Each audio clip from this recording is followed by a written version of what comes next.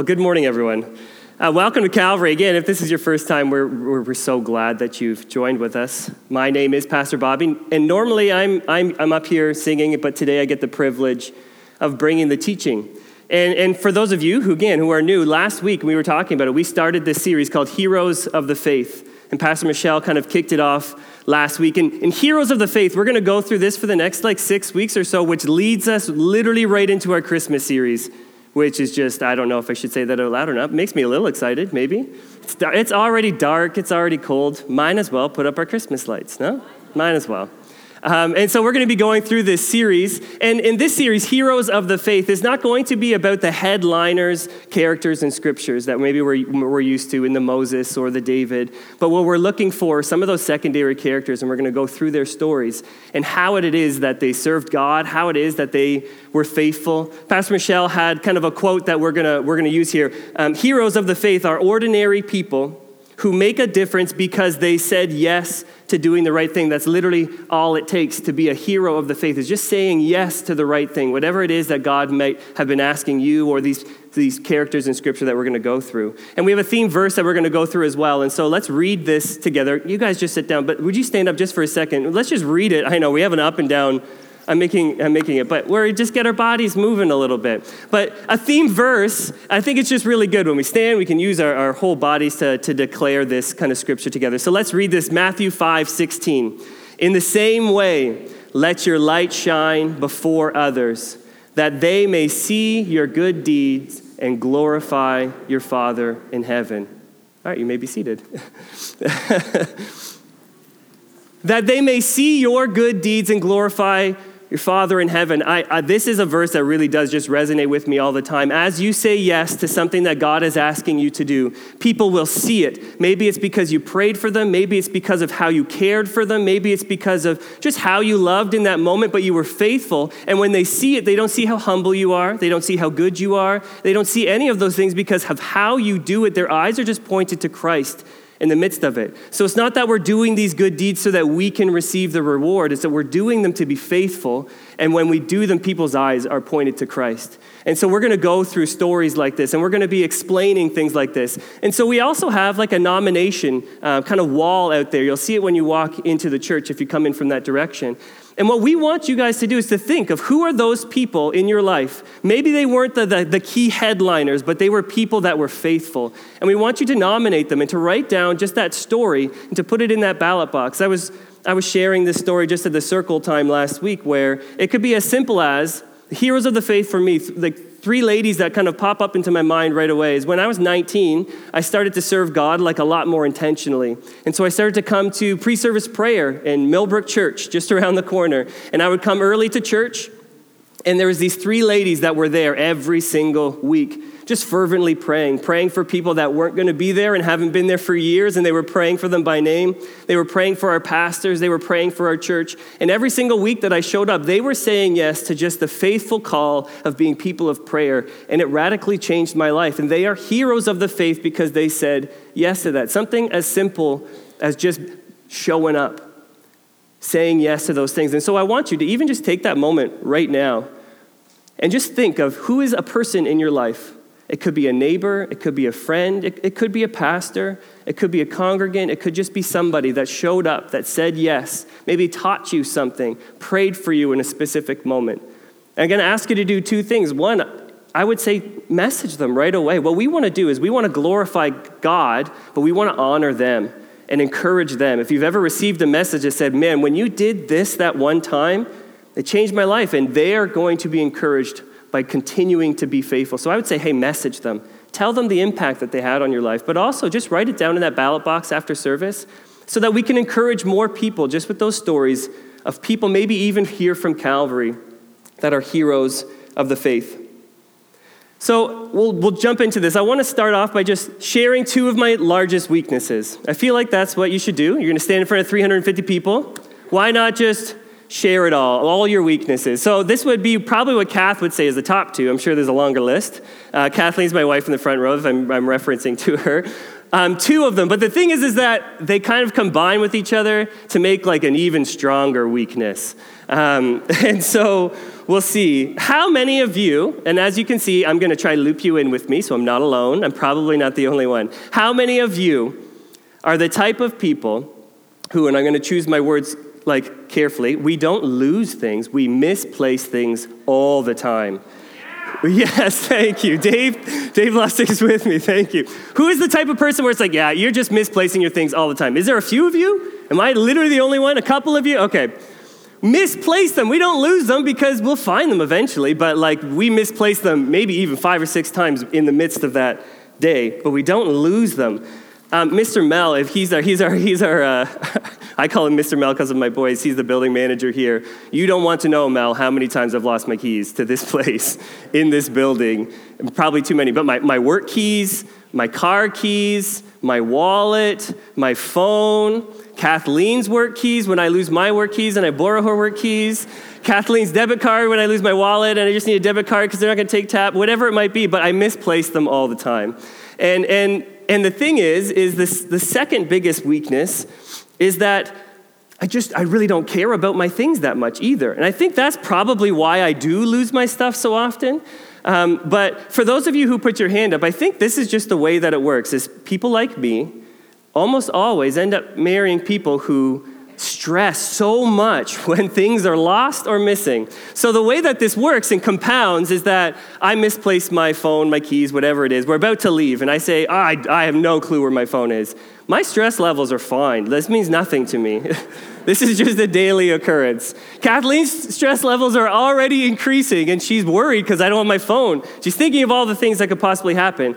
And I say, let's just go. I don't need my phone. I'll go the day without my phone. That does not bother me one bit. Or if I don't have my wallet, I can't find it, Kath's stress levels, I'm like, I'll just borrow yours. And now her stress levels are going up even more. It usually combines like that. But here's the thing, is the problem of not caring about my things is when I lose them, I can then now go like days without even trying to look for them. And the longer the time passes, then the harder it is to locate. You're not just thinking, okay, where have I been in the last hour? There's definitely moments where where have I been in the last week? And if it's my work keys, this building is very large, and there could be many places. But the longer that you go, the harder it is to find. And really, it's because my care level is probably not as high as it should be. And so the scripture we're going to be jumping in today is really, which is crazy, is about a time in Israel's history where their care level of their relationship with their God had gotten so low, they literally misplaced their scriptures. They didn't have them, they didn't need them, they didn't look for them. And the character we're going to be talking about, King Josiah, literally stumbles upon the book of the law because their care level had gotten so low and the time had gone for so long that they didn't even really know where it is. And so we're going to jump into the character today, King Josiah. And so we're going to go into 2 Kings chapter 22. If you have your Bible with you, I encourage you guys to bring them. Or if you have your phone or an app, you can open up to it. We always encourage people, as we're going to read Scripture, to read along, to highlight, to write some notes. And if you don't have any of those, it will be on the screen as well, don't worry. And so as you're turning to that, I just want to give really a quick synopsis so that we know where we are, because we're jumping into a very specific time and place in history. And so when you're reading through the book of Kings, and maybe many of you haven't spent a lot of time in the book of Kings, here's what's happening. Israel has kind of just gone through like a civil war, to be honest. And so Israel, one nation, has now turned into two nations. And so we have northern Israel and we have southern Judah, and they split off from each other. And when you read through the book of Kings, really you flip-flop between these two nations, and you just read about who their king was at that moment. And the author would say whether this king did evil in the sight of the Lord or did good in the sight of the Lord. And you really find out, was this a good king or was this an evil king? And really what it came down to was, did they follow the covenant that they had set with their ancestors? Did they allow idols and the other gods to kind of seep into their culture? And did they just continue the covenant with God? And that was going to tell them whether or not they were a good or an evil king. So we have northern and southern, and we go through the book of Kings, and you hear about all of these different kings. Northern Israel goes literally 0 for 19. 0 for 19, all evil. 0 for 19, so much so that they actually just comes to their exile. Northern Israel completely gets taken over by the Assyrians. They get dispersed. They're all exiled. And the really cool thing is the next time that you really hear about them is when Jesus is walking to a well and he runs into a lady who is a Samaritan. And this is literally where the Samaritans came from. And he goes to the Samaritan woman and he brings her back into the family. And it's just this beautiful picture of where northern Israel came from and Jesus inviting the Samaritans back into the story. And so then you have southern Judah, the other half. And they did a little bit better. They go for 8 for 20. So less than 50% still. And so they would go decades. They would go centuries sometimes not following the way of God. And where we find ourselves in this specific story, Josiah's king, and they have not been following God for about 50 years, 2 kings in a row, and then we come to Josiah. All right, so that's where we are in the story. I have a bit of a cold, so I'm just going to take a sip of water, and then we're going to read through 2 Kings 22, and we're going to start with just verse 1 and 2. As we go through this scripture, I'm just going to stop, so we'll go every couple of scriptures and just kind of sit in a point, bring in a New Testament scripture, and then we'll work our way slowly through this story. So we have 2 Kings chapter 22, verses 1 and 2, and then we have 2 Chronicles 34, verse 3. 2 Chronicles also tells this story, and there was just one verse that talked about Josiah when he was 16 that just kind of filled in the gap for the 2 Kings story. So it goes like this. Josiah was 8 years old. 8 years old. Willem, I have a son, 9 years old. He became king at 8 years old. Should not happen. There would be TV for all. iPad time for everybody. Nothing but recess at school. That's probably the things that I would picture my son declaring. Josiah was 8 years old when he became king, and he reigned in Jerusalem 31 years. His mother was Jedidah, the daughter of Adiah from Bozkath. He did what was pleasing in the Lord's sight and followed the example of his ancestor David. He did not turn away from doing what was right. And then the third verse in the 2 Chronicles chapter. In the 8th year of his reign, so when he was 16 years old, while he was still young, he began to seek the God of his father David. I just love this picture. Here we have this 8-year-old Josiah who's now king. And the only reason he became king was because his father, who has just become king 2 years before that, got assassinated. And his grandfather, who was in reign for 50 years, did evil in the sight of the Lord. His father, who was in reign for just those 2 years before he got assassinated, did evil in the sight of the Lord. And so now we have this 8-year-old boy who all of a sudden has this kingship given to him. Like, what a wild start. What a wild start to your career.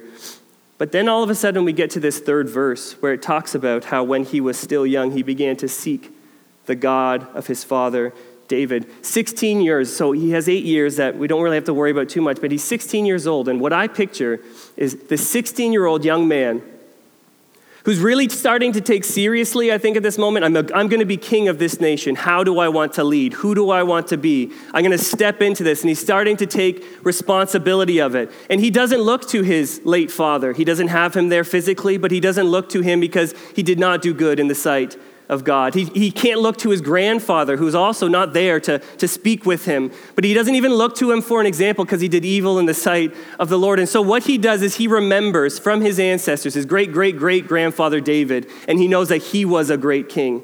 And so he sits and he thinks about what made David a great king. And what obviously made David a great king was that he sought after God all the time. And so 16-year-old Josiah is saying, what should I do? I want to be a good king. And he looks to David. In this story, David is actually a secondary character. David is actually a hero of the faith because David sought after God, because David did good in the sight of the Lord. His great-great-great-great-grandkid looks to him and uses his example. And so he steps into it. How incredible. A teenage boy trying to take hold of his life starts to seek God on his own. And God absolutely reveals himself to him in this story. And so why? Why is Josiah a hero of the faith? Because King Josiah said yes to seeking after God. Some of these things that make people heroes of the faith are going to be very, very simple. All he did was say yes to seeking after God. In Acts 17, there's a New Testament verse that just shows this really good. He is the God who made the world and everything in it. Since he is Lord of heaven and earth, he doesn't live in man-made temples, and human hands can't serve his needs, for he has no needs. He himself gives life and breath to everything, and he satisfies every need. From one man, he created all of the nations throughout the whole earth. He decided beforehand when they should rise and when they should fall, and he determined their boundaries. His purpose was for the nations to seek after God and perhaps feel their way toward him and find him, though he is not far from any one of us. For in him we live and move and exist. Oh, that verse 27, his purposes were for the nations to seek after God and perhaps feel their way toward him and find him, though he is not far from any one of us. For in him we live and move and exist. God is waiting to be sought after, though he is not far from any of us. Kathleen and I get to hear stories often of just when you guys come to church, maybe for the first time. We have so many different stories every single week that people are just coming to church for the first time because in their own life, they have something going on and they just feel, which it is, the Spirit is just speaking to them, but they just have something going on in their life and they just feel like, maybe I should return to church or maybe I should start seeking God. People who for some reason are thinking of, and it could be like in this story, a grandparent who served God faithfully and they're just looking to take some control in their life, and so they look to someone who followed God and they just start seeking God on their own. Or maybe it's something traumatic that happened in someone's life, and so their mind is being open to just different possibilities, and they just start to seek God on their own. We have so many different people, literally every single week, just kind of finding their way to church because they're seeking God on their own, and they don't know where to start, and they may not know all of the answers yet, but they are seeking God. And I just want to tell you, if that's you this morning, he is not far. He's not far from any of us. And so in our seeking, he is near. So for some of you, you've been seeking for a little bit, and for some of you, you maybe are seeking right now, he is not far. And so what Josiah does to continue kind of the story, he doesn't really know what to do yet. And so he just thinks about maybe what would his ancestor David do. And so he started putting time and energy into kind of rebuilding the temple because it was a complete mess from his father and from his grandfather. And so he starts to put some time into it. So now we're on 2 Kings 22 and we're in verse 9 to 11. And it says this: Then Shaphan, the secretary, went to the king and reported to him, "Your officials have paid out the money that was in the temple of the Lord and have entrusted it to the workers and the supervisors at the temple." Then Shaphan the secretary informed the king, "Hilkiah the priest has given me a book." And Shaphan read from it in the presence of the king. And then verse 11, when the king heard the words of the book of the law, he tore his robes. They were literally doing some work around the temple, and they just stumbled upon the book of the law. They stumbled upon it. The book of the law was supposed to be in this very specific spot, right? So the presence of God was just in this very specific room of this temple, and the book of the law was going to be there. The book of the law, a copy of it, was supposed to be next to the king's throne, and that king was supposed to read it every single day so that as they led, it would be a part of who they are, and they would know where they're going. Every single year, they would read it aloud to the entire nation. This was something that was supposed to be read all the time. You don't just lose it, and they literally stumbled upon it. And so I can just picture this king, Josiah, who is seeking God, all of a sudden is sitting there and starts to hear the words from the book of the law. He's hearing the story of the covenant of God with Abraham and Isaac and Jacob. He's hearing the story of how Israel was captive in Egypt, and then they were set free, and they crossed the Red Sea, and they went into the desert, and God gave them laws and created them into a nation and brought them into the promised land. He's hearing all of these things, and he's realizing in that moment how far gone they are and how far they have come from any of these covenants. And he's realizing in that exact moment, and he is encountering God through that scripture in that exact moment. It's a powerful picture. And so what he does is he tears his robes. And it's this mixture of this emotional, physical response. This is what happens when we can encounter God. We have this physical response. There is something that you can actually do to respond. And he tears his robes because he is repenting in that moment. For him, and for his nation, and he's realizing and he's aware of just how far they've gone. Why is Josiah a hero? Because when King Josiah encountered God, he said yes to repentance. He encounters God for the first time, and he says, I am willing to repent in this moment. We jump to a New Testament scripture, Luke 5:31-32. Jesus answered them, it's not the healthy who need a doctor, but the sick. I've not come to call the righteous, but sinners to repentance. Or John 16:7-8. But in fact, it's best for you that I go away, because if I don't, the advocate, the Holy Spirit, won't come. And if I do go away, then I'm going to send the Holy Spirit to you. And when he comes, he will convict the world of its sin and of God's righteousness and of the coming judgment. When we encounter God, we are made aware of our need for a Savior. This is what happens when we step into the presence of God. We're made aware. Here Josiah is unaware for his entire life. They haven't done any of these things, and he hears the word of God, and he encounters God, and he's just moved to repentance. He's moved and understands that he is just in need of a Savior. I think this is like a difficult thing sometimes for us to process. We think of people possibly standing in their soapbox, or just the type of people who are telling us what to do. You are in need of a Savior. When we hear people saying that to us, we kind of have hardened hearts towards it. Not too many of us, just in our natural desire, say, I can't do this on my own.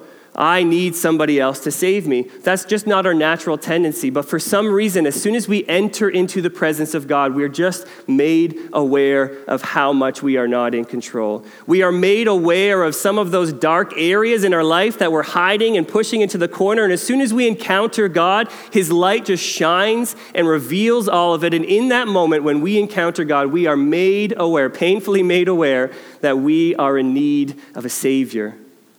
That's what happens. And so it's hard to kind of tell somebody they're in need of a Savior. But for those of you who are maybe sitting in the room and have had that encounter before, when you're in the presence of God, you just know it, and it becomes a part of it, and it leads us to repentance. When we encounter God, we are made aware of our need for a Savior. And that's exactly what was happening to Josiah in that moment. So Josiah sought God, and he encountered him just through the reading of Scripture. I think that's what's just so beautiful about this story. The Scripture was just being read, and he encountered God through it. He became aware and started to turn from his ways. And so then we'll continue our story here. 2 Kings 22:12-13. Then he gave these orders to Hilkiah the priest. Go to the temple and speak to the Lord for me and for the people and for all of Judah. Inquire about these words written in this scroll that has been found. For the Lord's great anger is burning against us, because our ancestors have not obeyed the words in this scroll, and we have not been doing everything it says we must do. Speak to the Lord, he says. After he encounters God, after he's in this most vulnerable time possible, he's repenting, he's realizing how far they are. What does he do? He says, I need to speak to the Lord more. Can you go inquire for me more about what's going on? Josiah is not just content with having the singular encounter with God, this moment where he encounters God for the very first time. He's not okay with just leaving it there, but his next thing after repentance is, I need to know more. I need to speak to this God. I need to know what's going on, and I need to know where we need to lead. Why was Josiah a hero? Because in his vulnerability, Josiah said yes to drawing near to God. In that moment when you are kind of most vulnerable, you can just picture it. You're in the presence of God, who now is shining a light on all of those areas in your life that you actually are not in control of. And you're just feeling very vulnerable. Josiah chooses to draw closer to God in that moment. He says, inquire, go talk to the Lord. I need to know. And he moves in closer. We jump to the New Testament, Luke 15:20-24. The picture of the prodigal son is always what comes to mind. And so the prodigal son had run away, spent everything, has no food, and is now realizing, is in that vulnerable moment, I have nothing. I am now aware that I am in need of my father, and starts to walk home. And this is what happens. But while he was still a long way off, his father saw him and was filled with compassion. And he ran to his son, threw his arms around him, and kissed him. And the son said to him, Father, I have sinned against heaven and against you. I am no longer worthy to be called your son. But the father said to his servants, quick, bring the best robe and put it on him. Put a ring on his fingers and sandals on his feet. Bring the fattened calf and kill it. Let's have a feast and celebrate. For this son of mine was dead and is alive again. He was lost, but now he is found. And so they began to celebrate. In our most vulnerable times, we need to draw near to him because he will draw near to us. That's what we're most nervous of, no? In those moments of vulnerability, of saying, shoot, you know everything about me. You know what I'm not in control of. You know those times of weaknesses. And so normally we try to just hide and step away. But if we step into that, if we draw near, what happens is that picture of the prodigal son. He sees him. He has compassion on him. Jewish fathers in that time would literally just never run. It wasn't a thing that they did. And he just starts running, doesn't care what people are going to think about him, and just wraps his arms around him and celebrates the finding of his lost son. That's what happens in those moments. When we draw near to him, when we're most vulnerable, I know it's scary, but he will draw near to us. So in our most vulnerable times, we need to draw near to him because he will draw near to us.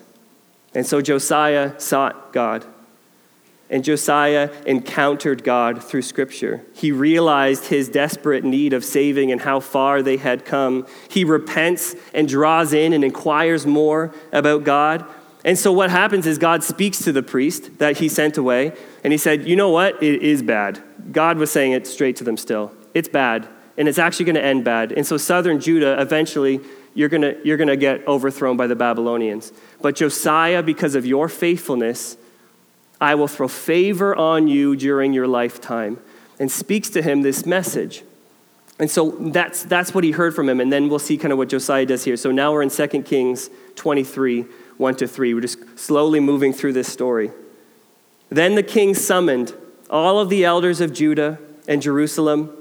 And the king went up to the temple of the Lord with all of the people of Judah and Jerusalem, along with the priests and the prophets, all the people from the least to the greatest. There the king read to them this entire book of the covenant that had been found in the Lord's temple. He didn't just keep it for himself. He's literally gathered everybody, least to greatest. Come, I'm going to read it to you. The king took his place of authority beside the pillar and renewed the covenant in the Lord's presence. He pledged to obey the Lord by keeping all of his commands, laws, and decrees with all of his heart and his soul. In this way, he confirmed all of the terms of the covenant that were written in the scroll, and all of the people pledged themselves to the covenant. So Josiah encounters the love of God through Scripture, moved to commit his life. He's reminded of the covenant that was made as he was reading this law and the covenant that they made. And he realizes we cannot go back to our old ways. We can't do it. And so I am going to decide today to commit for me and for the nation. And I'm going to recommit to this covenant completely. We actually had a great picture of this last week. I'm not sure if Kim's here this week, but we had a great picture of it when we had a baptism service last week, and Kim got baptized. It's this incredible thing that happens, and it's, again, one of those things when something spiritual happens, but we can show something physical. And so Kim is here saying, I am not going to. I've sought God, and I've encountered God, and I've had a moment where I was just so aware in my need of saving, and she turns and she says, I'm not going back to my old life. And so what I'm going to do is I'm going to stand up, and I'm going to commit, and I'm going to do it in front of other people, because these other people will hold me accountable, but because these other people are also going to walk through it with me, and it is so powerful when people commit. Why is Josiah a hero? Josiah made the decision to commit his life to seeking God more. So he sought God once, encountered him, repented, and now he's committing to just do that all over again. I'm going to continue seeking this God in every single thing that I do. That's literally all it takes to be a hero of the faith. When Kim was up there last week sharing her story, I know this, not specifically because of Kim's story, but because it happens every baptism service. When we hear their story, when we see them standing up, making that commitment, people here are going to be looking to Kim and saying, wow, like I am now encouraged to do that as well. I am now encouraged after I heard your story to continue to seek God. That's all it takes to be a hero of the faith. Commitment changes that singular encounter with God into a decision to continually seek. So you can have had an encounter with God, but when you stand up here and you say, I'm going to commit, what you're committing to is that I'm going to continually keep seeking. That's not just going to be a one-time thing. When Josiah had that opportunity where he encountered God, he said, I'm going to stand up in front of everyone, even though it might be hard, and we are going to continue to do this. We're going to continue to look to God in everything that we do. And so if you look at these four kind of things that Josiah shows us, seeking led to encountering led to repenting, then repenting led to committing, and committing just leads you right back up to the top to seeking more. If you're sitting here today and you've committed before, and I know there's quite a few of us here that have made a decision to be baptized, and we committed our life before God, we are always seeking, and we are always encountering God, and we are continually repenting, I promise you. And that just leads us to always just committing our life to him yet again. The more I read scripture, the more I just love God and commit my life to him. The more that I encounter God through worship, the more I just want to seek him more. And it's just this cycle that happens. It's not a one-time event. That's what discipleship is. There are definitely firsts in all of these things, which are just so important. And for some of you, you maybe are still looking for your first time to seek God. Maybe your first time to really encounter God. Maybe you are looking for that first time to repent. I remember for me, it was when I was 19. I had specific moments in my life, but I had one specific moment at an altar. It was during a service, and I was 19 years old, and I had just the most honest time where I fully allowed God to reveal just all of those areas, and I said, I really am in need of a Savior, and it radically changed my life, and it led me to just dive right into my Bible even more because I just wanted to seek more and encounter more because that's what happens in discipleship. The difference between walking through the cycle the first time, though, and walking through the cycle the second and third and fourth time after you commit is that when you've committed, you're compelled to, when you come back to that seeking, when you're committed, you are compelled to bring others along with you. And that's why discipleship is not done on your own. And so after you go through that the first time and you say, you know what, I'm going to commit to go and seek God again, you're just compelled to bring other people with you. You look at Josiah, he didn't just say, oh yeah, I'm going to now read this book alone next to my throne and it's going to guide my decisions. No, he stood up in front of everybody and he said, we are all going to. Now he had authority to probably say this, maybe more than we do in our neighborhoods or in our classrooms. We are going to now seek God together. But when you commit and you go back to seeking, you just want to bring others with you. And that's exactly what Josiah did. He didn't do it alone. He brought everyone. And I love that verse. He brought everyone from the least to the greatest. This was a message that wasn't just for the higher ups, for the priests, for the kings, but everybody from the least to the greatest. And he just read that scripture that radically changed his life for everyone that was there. And so what's here for us? Band, if you want to come up, we can close. What's here for us today from this scripture, from this hero? Maybe I bring it back to, that simple story about losing things, but maybe for those of you who are here and your care level for your relationship with God has just gotten so low that at one point you just kind of misplaced it, but now it's been some time and you haven't really thought about it in a while and you're trying to retrace your steps. Start seeking today. Maybe that's your first step. Just start seeking God today because I promise you he is not far. For those of you that are here today, and maybe you are seeking, maybe you're new, maybe you've been here for a little while, but you're still seeking that encounter with God, he is not far. Keep pressing in. Today could be the day that you encounter him in that specific way for the first time. For those of you here that have encountered God but haven't made that commitment, we've been talking about baptism the last couple of weeks because we were just kind of promoting the service that we had, but we want you to make that commitment because I'm telling you, you are telling people that are around you, you are telling yourself, you are telling God, I am committing to seeking you even more, and I'm going to continue to do that. And maybe today, for those that have actually sought and encountered God, you need to make that commitment, and that is your next right step today. And for those that are around me that are the already committed, always be reminded, who is that person that you have influence in your life of? Kids, neighbors, classmates, teachers, you just have those opportunities. As you continue to seek, because you committed to do so, who is it that you are bringing with you? As you seek God, do it in a way that people can actually see what you're doing and their eyes can be pointed to Christ. That's what it is. As we do those things, as we love and as we care and as we serve those that are around us that we have influence over, their eyes are pointed to Christ. And then they start seeking, and then they start encountering, and then they repent, and then they start to commit, and then they bring more people along with them.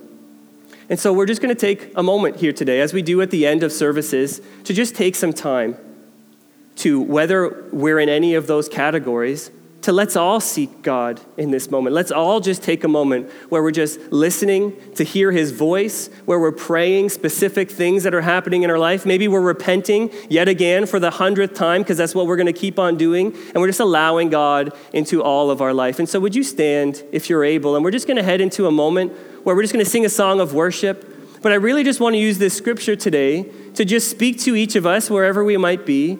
And so you have time before you need to get your children. You have time before we have to get back to our everyday life, whatever that might look like, that we have set aside to seek and to encounter God. And so I encourage you guys, would you step into that just for a few moments as we sing together?